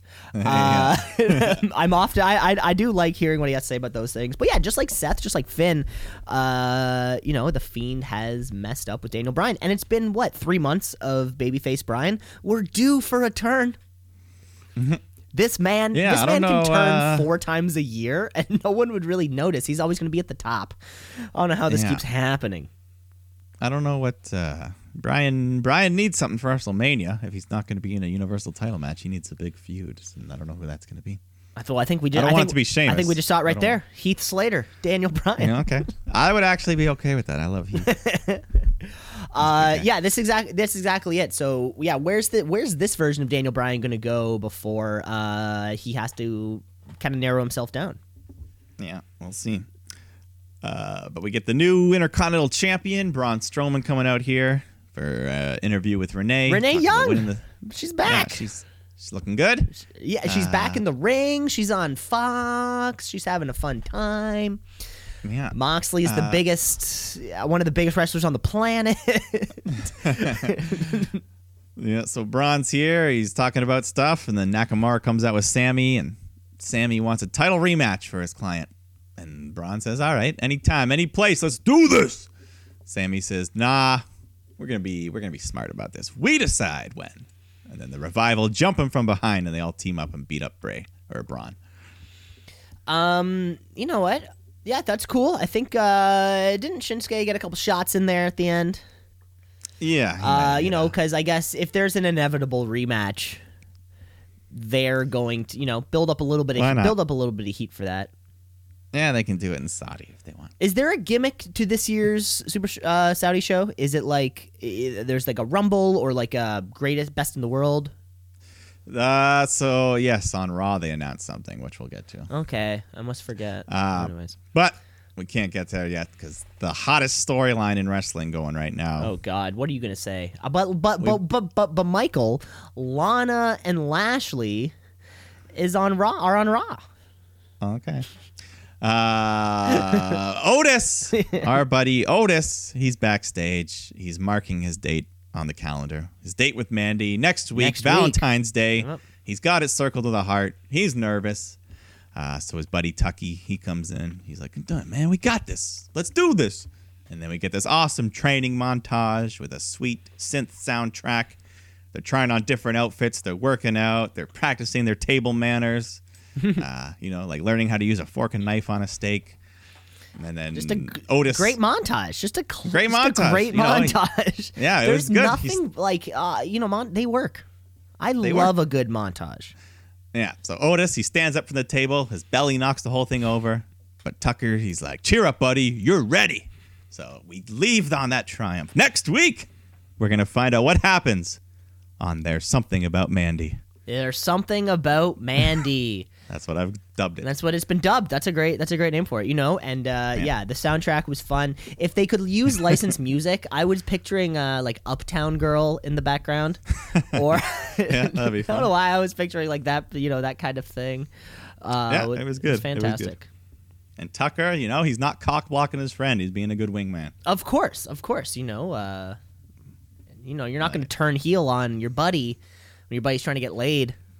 Or fall in love. We don't know. We don't know what. It could be love. I think it's love. You think it's love? Not just lust. Not just lust. Wow. Yeah. I'm sweating over here just thinking about it. Well, let's go to the Celtic Warrior. Mr. Sheamus is here, taking on the not often seen Apollo Crews. And of course, Sheamus gets the easy win with a bro kick. Then he goes to hit another one until Shorty G runs out to stop him, but then he eats a bro kick. So, I don't know. He's still floating around, trying to get at Sheamus. Yeah, I don't really know why it existed. There was a lot of action in this show, and it's really funny that instead of maybe like wedging this in instead of just having any one of these like other fine segments go longer. Yeah, up to this point, everything was pretty good. Everything was everything was fine. I would have had maybe a little bit more main event. You could have given me a little more. You could have given a little more in a couple other places rather than just kind of throw this in here. I guess we're going to Saudi. Is that why? Sheamus? Yeah, I don't know. Sheamus and Shorty one more time. What if there's some Saudi prince that's just like a huge Sheamus fan? You never we know. never know, right? Oh. Yeah. But let's get to this main event. Because we've been promised this, I think, all night. Yes. Number one contenders match. Fatal 4-way. Carmella taking on Alexa Bliss, taking on Naomi, taking on Dana Brooke. Winner faces Bayley for that title. Actually, at Saudi Arabia. So we are getting another women's match. The first women's championship in Saudi Arabia. Wow. My God. And this was this was a fun match. Naomi, she was doing the high flying, planches to the floor. Bayley's outside watching. She gets involved. She nails Naomi onto the steps. Dana Brooke hits a Batista bomb. A wink to her possible boyfriend. Yeah, we never went back to that. There was a few tweets, and then it sort of went by the wayside. Yeah, maybe they're just enjoying a private romantic That's a good point. life. But so she hits that. Naomi, though, she gets the biggest push in the match. It seems she was always involved. Alexa Bliss looked good as well. She goes for that twisted bliss on Naomi, but she gets her knees up, hits the rear view, but then Carmella comes running in and hits Naomi with a super kick and pins her to earn the title shot at Super Showdown. So Bayley and Carmella. Which is great, I think, Carmella certainly got over in her R-Truth business. Everyone had a great time doing that. Everybody won in R-Truth's 24/7 title run. We build her a little bit of credibility for her. She's not just like a comic relief character anymore. And this is a big chance for the two of them. Big opportunity for everybody. Yeah. So I'm sure they'll have their full body suits on again, but the crowd's gonna love it. The crowd's gonna show them lots of love, and I'm ready. And is this match? Is this match the fill-in before whatever is next for Bayley Lacey? Yeah, I don't think because we didn't have any Lacey on television this week. No, hopefully she'll be back soon. Yeah. She needs to win that title at Mania. It's the only thing I'll accept for the SmackDown Women's title. I mean, unless it's like a shock Ember Moon return or something like that. But, ooh. That's SmackDown for us. Yeah, another great show. I don't know who's running things over there on the Blue Brand, but it's been hot because it's not Bischoff, right? Didn't they fire Bischoff? Who's running Bischoff. shit over on SmackDown? Heyman's on Raw. SmackDown, I'm sure, is some sort of collective. Some sort of collective. I hope it's probably like Hurricane Helms. We probably got Fit Finley's got his finger in everything, of course. He's got a little something there. I know he's got his opinion on stuff. Oh, of course. It's like, hey, Fit, let me run this one by you there, Fit. Let me run it up the flagpole. But let's go over to Monday Night Raw. Let's get raw.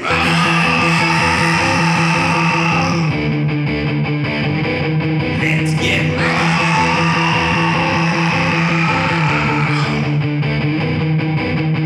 Yeah, because there hasn't been a single thing that has occurred more frequently than Monday Night Raw. Maybe the sun's rising and setting. But even there was that one day. There was that one day in 1987 when the sun didn't come up. Everyone was like, oh, my God.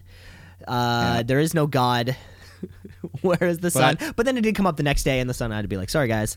I just forgot for a second. But Raw goes, what are we at now?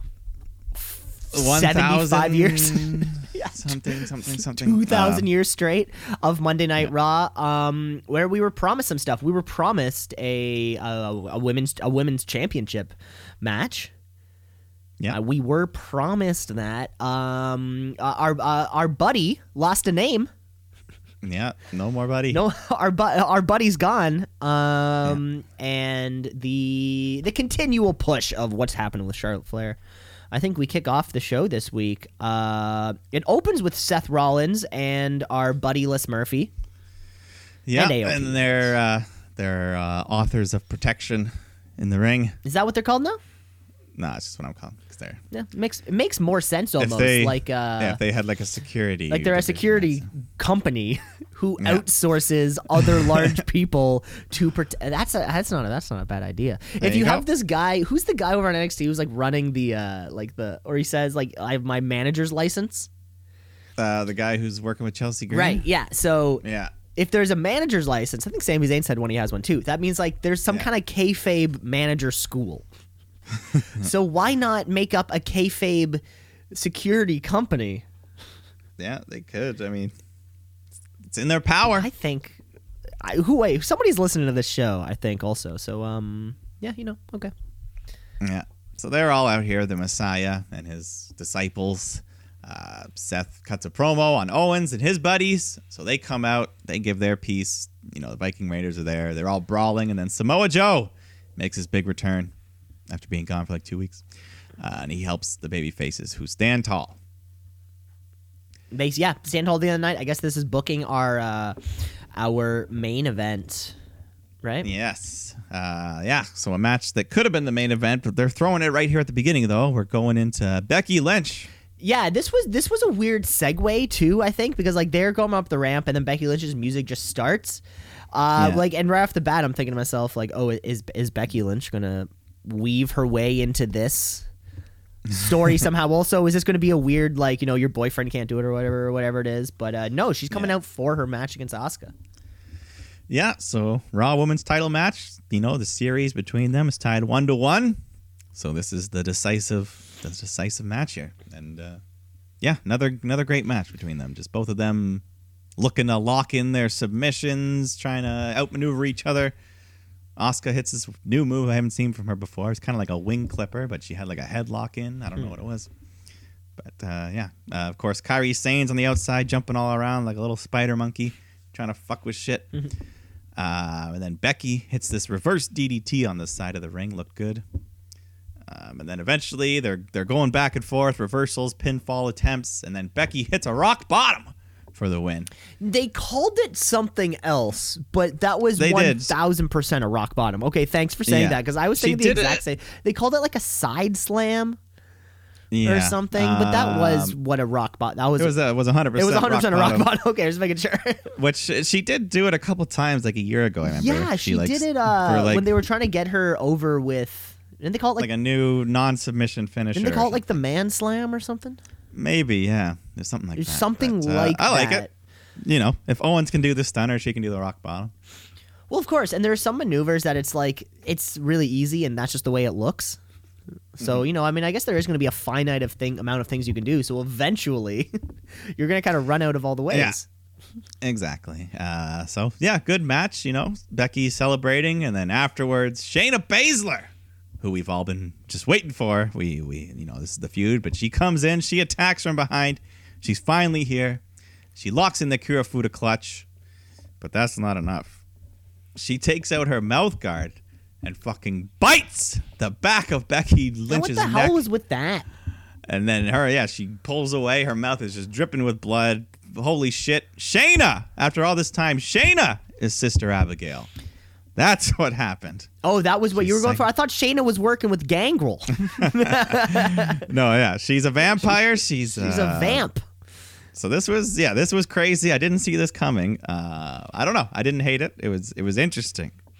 It was crazy. This bite? I didn't see the bite coming at all. Yeah. So this was like on Mike Tyson, Becky the Vampire Slayer. That's her new gimmick now. Yeah. But it was so weird. The Queen of Spades is just biting people's faces. Next. So I did see eventually there being a run-in between her and Becky. That was going to happen. Yeah, we knew the paths were going to cross. Exactly. But, so she fucking bites the fucking chunk out of her neck. Becky's selling it. She's holding on. They got all these towels. She's bleeding everywhere. they take her back to try to take care of her, and we'll see more of her later. Which was crazy because, I mean, okay, so this is where we thought the belt was going anyways. Do you like the way that just bringing that person in? Does that work for you? Yeah, I liked it. Yeah, see, the thing I know is, with the chamber so close to Mania, it is the perfect reason to have a title shot at Mania.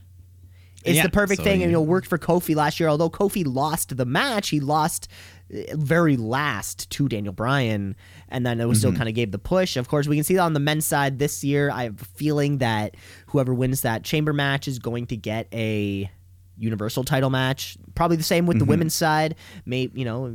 Choose a title match if you want. It would have been great if Shayna Baszler premiered at that. I think that would have been super cool too. Well, I mean, that can still be her wrestling. That could be her. She gets the win and then goes right to Raw. It goes right up to the top there. So yeah, now she's in there. She's going to be in the ring. We're going to start selling the finishers, or the submission finishers rather. And the bite, you got to watch out now. Yeah, the mouth guard. Yeah, I hope they never bring that back. They might. Okay. You can't just do it once and forget about it. So wait a minute. Maybe she was inside of Eric Rowan's cage.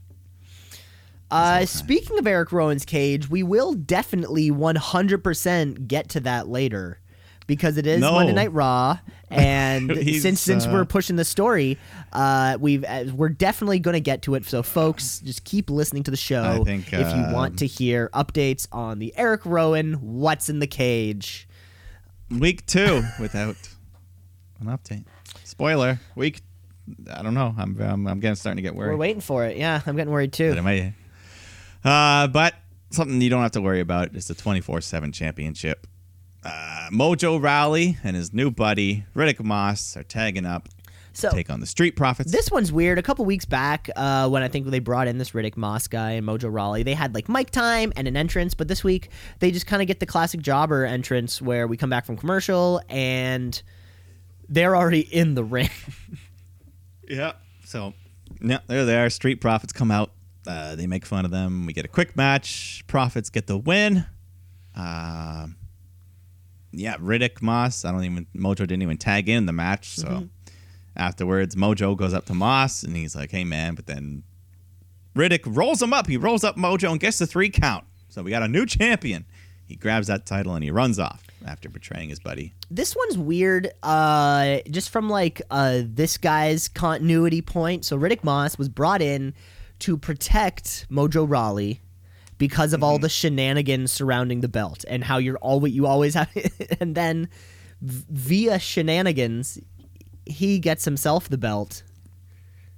Yeah, it was the 2-week long con. It was weird. It was a weird, it's just an odd amount of time. If it was 1 week, that's cool because it happens right then. If it's a month, you're like, ooh, he was trusted. But 2 weeks, I don't know about that one. Yeah, I don't know. That's not the last we'll see of him.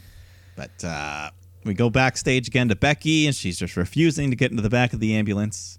She ends up throwing out the driver and getting in the driver's seat and just taking herself to the hospital. Good, yeah. It's a neck wound. You should be able to drive yourself. That's where Vampire Dracula, they go for the neck. Exactly. Great. But not the back of the neck. It's always always the right below, kind of if you're staring at the front of them. I think it's more of a. Shayna's still new. She's still new to the vampire. Yeah, that's a good point. It's more of a sensual place there too, to kind of She may have just turned because you're kind of coming in for the kiss, and then you go right for the neck. Where back of the neck, there's nothing, there's no love there. No. But let's bring out MVP because he's still here. Surprised? What did we see him last week or? Yeah, he thought he had a match after the Rumble, and then he said that was his retirement. Weird. I guess in-ring retirement because he's out here to host the MVP VIP Lounge because we need more talk shows. So, but the crowd was actually chanting for him a little bit, which was nice. Good for him. He brings out his guest, the sexy Scotsman, Drew McIntyre. Yeah, we're changing around the name. Yeah, as MVP puts him over for winning the Rumble and going on to face Brock at Mania. And Drew's like, "Oh, you said the magic word. I need to point at the sign." So he points, and then he goes, and then he steals Undisputed Era's line. He goes, boom, right when he does it. He did the boom and the point. I think you're allowed to boom. But boom and point? Oh, that's a twofer. Boom. I mean, he didn't point. I know. I think the third thing he would have to do would be boom, point during his theme song. With a thumb and not a finger. Oh, yeah, thumb, not a finger. So there's 4 things you could do. He's kind of doing 2 of them. That'd be a good match one day. Cole, Drew. It'd be wild. Yeah. Yeah. Anyways, MVP says, he starts turning heel on him, says, you're not ready to be a champ, but with my coaching, we can make it. But Drew says he doesn't need a business partner kissing his ass, so MVP gets in his face. Drew gives him a Glasgow kiss, and then a Claymore. Did he do the countdown thing again? He did. Maybe that's why he boomed, because it's making it sound like a bomb. Isn't a Claymore a bomb anyway? Isn't it a bomb? It's a bomb, and it is also a sword. Okay. I bet in his case it's probably the bomb one. It's like a landmine, right? I think so. I never played Call of Duty. I don't know. Yeah. Okay. Yeah, so I do think that's what he's going for, the bomb. Okay. But yeah, let's move on here. Angel Garza is taking on Cedric Alexander. But before the match can start, his cousin Humberto Carrillo comes out and beats up Garza. Officials break it up. But then we still get the match, and Garza survives all of that with the help of Zelina Vega. Gets the win with the Angel Clipper. Fantastic. So he's... Yeah, Garza, he's filling in that break while Andrade's suspended. So. Yeah, I think it still feels to me like we are building to some kind of all lucha WrestleMania match. That's where I feel sort of all these things going right now. Yeah, I think I see them fighting instead of all teaming together. Yeah, that'd be fine. Maybe like a ladder match for the U.S. title. Yeah, Andrade, Carrillo, Garza, Rey Mysterio, Dominic. Yeah. Then Sarah Logan comes out, and she's all pissed off because she's Sarah Logan, and it's a good reason to be pissed off, I guess. Yeah. Yeah, and she calls out Rhea Ripley, who I think they had a brief exchange earlier backstage, and she calls out Rhea, and we get a match. So I think Ripley's first Raw match. Taking on Logan here, and Rhea squashes her, gets the win with the Riptide. And Charlotte's just kind of watching from the ramp. So Rhea gets on the mic and says, "Where's my answer, Charlotte? I invited you. Challenge me." So Charlotte says, "Nah, you got TakeOver on Sunday, so how do I even know you'll still be champ?" Wait, that's this Sunday? That's this Sunday. Oh, my God. Yes. Actually, yeah, I kind of didn't even think about that. Mike, you're supposed to keep me on these things. Don't worry. We'll have a quick preview. So, yeah, we don't even know. So, no answer this week. No. So, but Charlotte is agreeing with our logic that we don't know if it's going to be better. Yeah, like, wait another week because we still have a lot of time until Mania. Yeah, like, we don't 55 need days. to get this announced right now. No. So Charlotte did the good thing, though. Yeah. She was logical. Let's build some tension. Yeah. Bobby Lashley taking on Ricochet. Lana's here outside the ring, of course. Lashley's angry. He's not getting that title match with Brock and Saudi, so he takes it on a Ricochet. They have a pretty good match, and then Ricochet hits a real humdinger of a 630 because he really nailed it. He landed like right on top of Lashley. That was a good one. But he gets the win here. Yeah. Yeah, Rico. Because that's when are we going to Saudi Arabia? That's like 2 weeks from Thursday. 2 weeks from okay. So we still have some time. End of the month, yeah, end of the month. Cool. Then Randy Orton comes out to cut a promo, and he says what he did to Edge hurt him more than it hurt Edge. And then Matt Hardy's music hits. One of Edge's greatest old rivals comes out, and he gives his piece, and he just wants to know why. Randy, he goes over the history he has with Edge. No Mercy 1999 when they revolutionized the ladder match, inventing TLC, and the crowd starts chanting TLC. So this was actually, Matt was quite passionate here. This was a good promo from him. Dare I say his final promo in WWE. Was this Matt Hardy's final promo? That's the question. Yeah. That's the question. It seemed good. He was very passionate. The crowd was into it. He came back from retirement, and you took that all away. You did that to Edge. What's wrong with you? So Randy goes for the RKO. Matt blocks it, fights him for a second, but then he eats an RKO anyways. But that's not enough. Randy grabs the 2 chairs, sets it up on his skull, and hits the concerto. killing Matt Hardy forever off of WWE television. If there's no other way to write somebody off of TV, this was it. Yeah, Right. because allegedly his contract is up in the next like couple weeks or Next something. amount of time. Yeah, and then he's got the 90 days or whatever where he can't wrestle. But then Too- we're all just Too bad he couldn't cash out on that Saudi money. He could have cashed out on that Saudi money before he left. whatever. But I think the timeline might line up just in time for Double or Nothing over in May or something. Oh, my Lord. Dark Order, big reveal. We'll see. Don't get my hopes up, Mike. Don't get my hopes up. Yeah. And then we get a quick backstage interview with Ruby Riott, just kind of talking about Liv Morgan and what she did to her attacking last week. And, Liv's a follower who needs to be put in her place.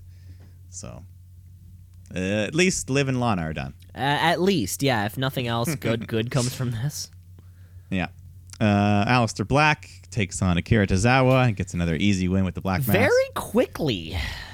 Yeah. So Tozawa, Odd. he almost would be better off on NXT back in that cruiserweight Back in the division. cruiserweight division, yeah. Yeah. Then we go back to the parking lot. Becky Lynch pulls in. She's gone to the hospital. She's clearly got her neck bandaged up, and they let her drive the ambulance back. So she comes out to the ring, cuts a promo on Shayna, and just lets her know, bitch, you better find me before I find you. So they were in San Jose, I think, tonight. Of course, Bailey's home. No, it wasn't. Cali? No, Los that was Angeles. SmackDown. That's where they were this week. I think it was. Yeah. So they're Still Cali. I mean, I don't know much about Los Angeles or Southern California, but I think the drive alone would be a longer amount of time. Like the drive to the traffic with and everything. traffic and Yeah. construction and gridlock. Driving to the hospital and then back, unless the hospital is like directly beside. I guess this must have never been know. at Staples Center. I guess unless it was can't rule that directly out. beside the Staples Center. You can't rule it out. That's a good point. I mean, she wasn't an ambulance. She turns on the siren. There is no traffic. Oh yeah, you turn on the sirens, but we all know what it's like trying to go up I-95, at 9 p.m. even with those sirens on. Yeah, we'll see. But she's okay. She survived. Perfect. And then this is when they announce we have a new trophy to give away in Saudi Arabia. The two-week trophy a new gauntlet match. What? Yes, they're having a gauntlet match. So the winner gets this big trophy. Yeah, so now we have the greatest in the world trophy. We have the Tag Team World Cup. And now we have the two-wake, however you pronounce it, Tuwalq. Carrick, maybe? Tuwik? I don't know. It's named after a location, I'm guessing. So there's going to be a gauntlet match. Going to be a gauntlet match. Featuring the likes of like R-Truth and... I think guys AJ's like in that. it. I didn't look. I think AJ is in it. Yeah, I think I AJ saw him Styles, advertised for probably it. Dolph Ziggler, Rude, goes that. Anyway, those guys. You know all those guys? They're all going to be in one match. Yeah. Perfect. But we have a 8-man tag here for the main event. Kevin Owens, Viking Raiders, and Samoa Joe taking on AOP, Murphy, and Rollins.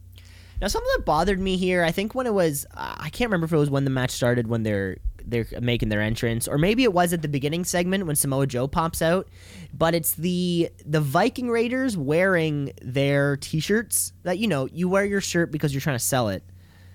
It seems weird for me that your character has both Viking and, like, merch.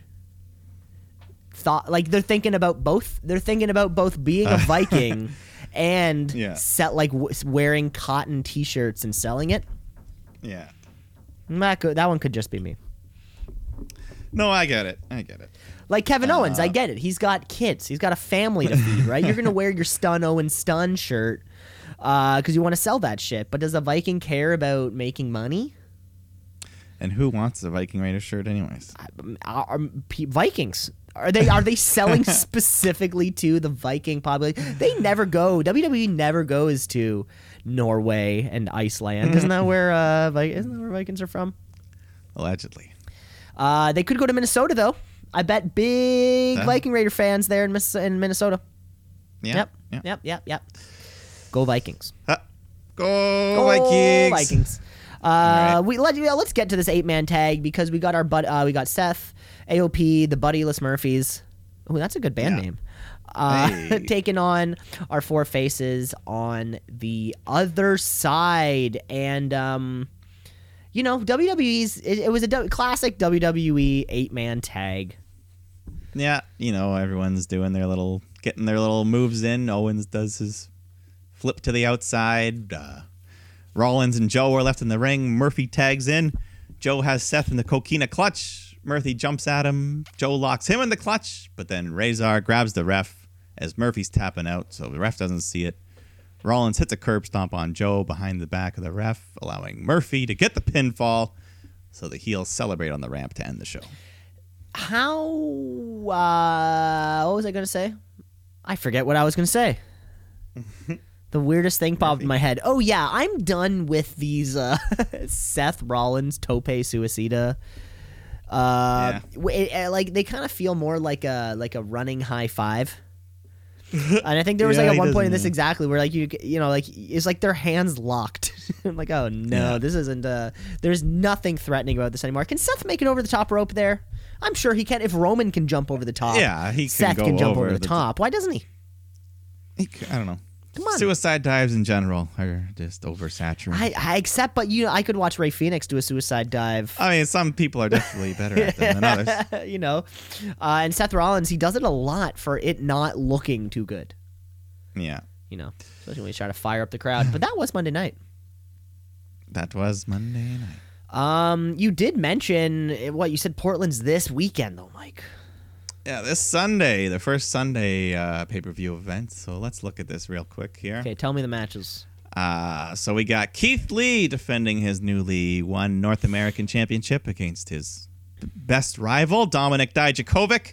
Okay. I'm sure that'll just be another classic. Another great match. Keith Lee between retains. The two. Yeah, Keith Lee retains. Moving on. And then I like how we have multiple feuds going on in the women's division because we have a non-title match, Dakota Kai taking on Tegan Nox in a street fight. Street fight. NXT's great at steps. Let's hope. I bet this one will.